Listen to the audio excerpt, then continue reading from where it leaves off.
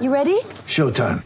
On May 3rd, summer starts with The Fall Guy. Let's do it later. Let's drink a spicy margarita. Make some bad decisions. Yes!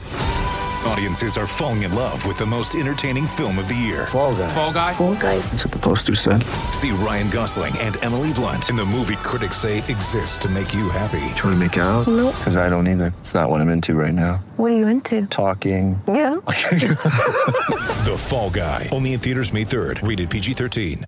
After a rough game in Atlanta, the Jazz go into Detroit and win 98-95 in overtime. This Derek Favors. Here's your Jazz Game Rewind. The Jazz found themselves down by 9 at the 3:17 mark of the fourth quarter and had a 10-1 run to push it into overtime, where later they would hand the Pistons their 5th loss in a row. The inbound is coming from the left corner. 5.9 left, down by 2. Rubio holding, finds Ingles under the rim. Layup good!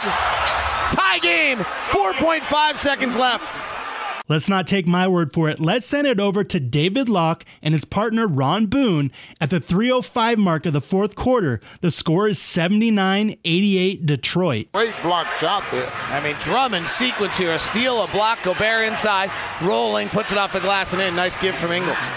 Drummond has 6 points, a steal, and a block in that surge that I believe was a 9-0 run. Left side, Smith. Penetrates, Rubio goes after it. Smith gets by him into the lane, kicks to the corner. Bradley for 3. No good. Rebound tapped around out to the corner. Rubio diving after it. Saves it. What effort.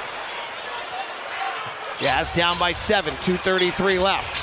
Here's Donovan. He's hit one of his last 8 shot attempts.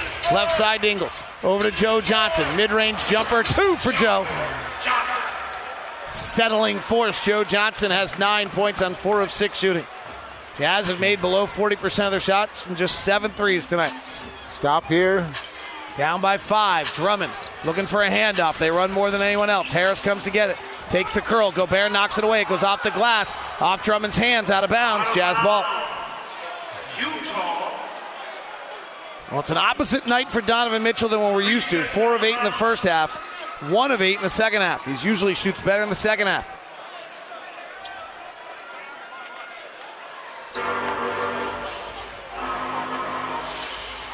(88-83), Pistons by 5.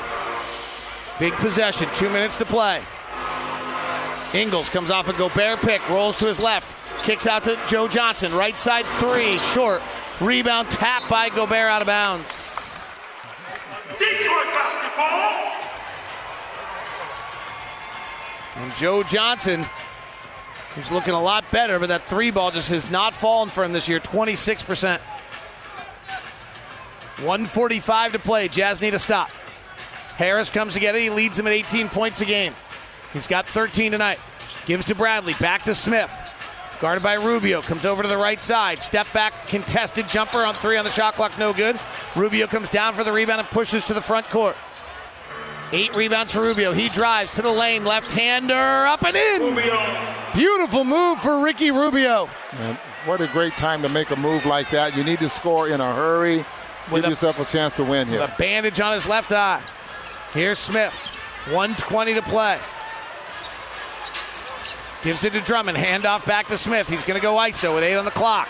Comes off a Drummond pick to his right. Step back 3. No good. Rebound Gobert. He's not a good 3-point shooter. Here come the Jazz. Donovan on the right side. Can he arrive here in the fourth quarter? Hesitate.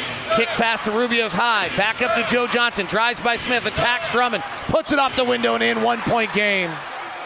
88-87. Your player of the game goes to Joe Ingles, who had 13 points and 7 assists. He was 5 for 10 from the field. To Stanley Johnson. Not a very good 3-point shooter. He fires and comes up short. Mitchell rebounds on the push. Big strides. Circles it around. Finds Ingles trailing. 4-3. Jingling Joe Ingles. Hits another one.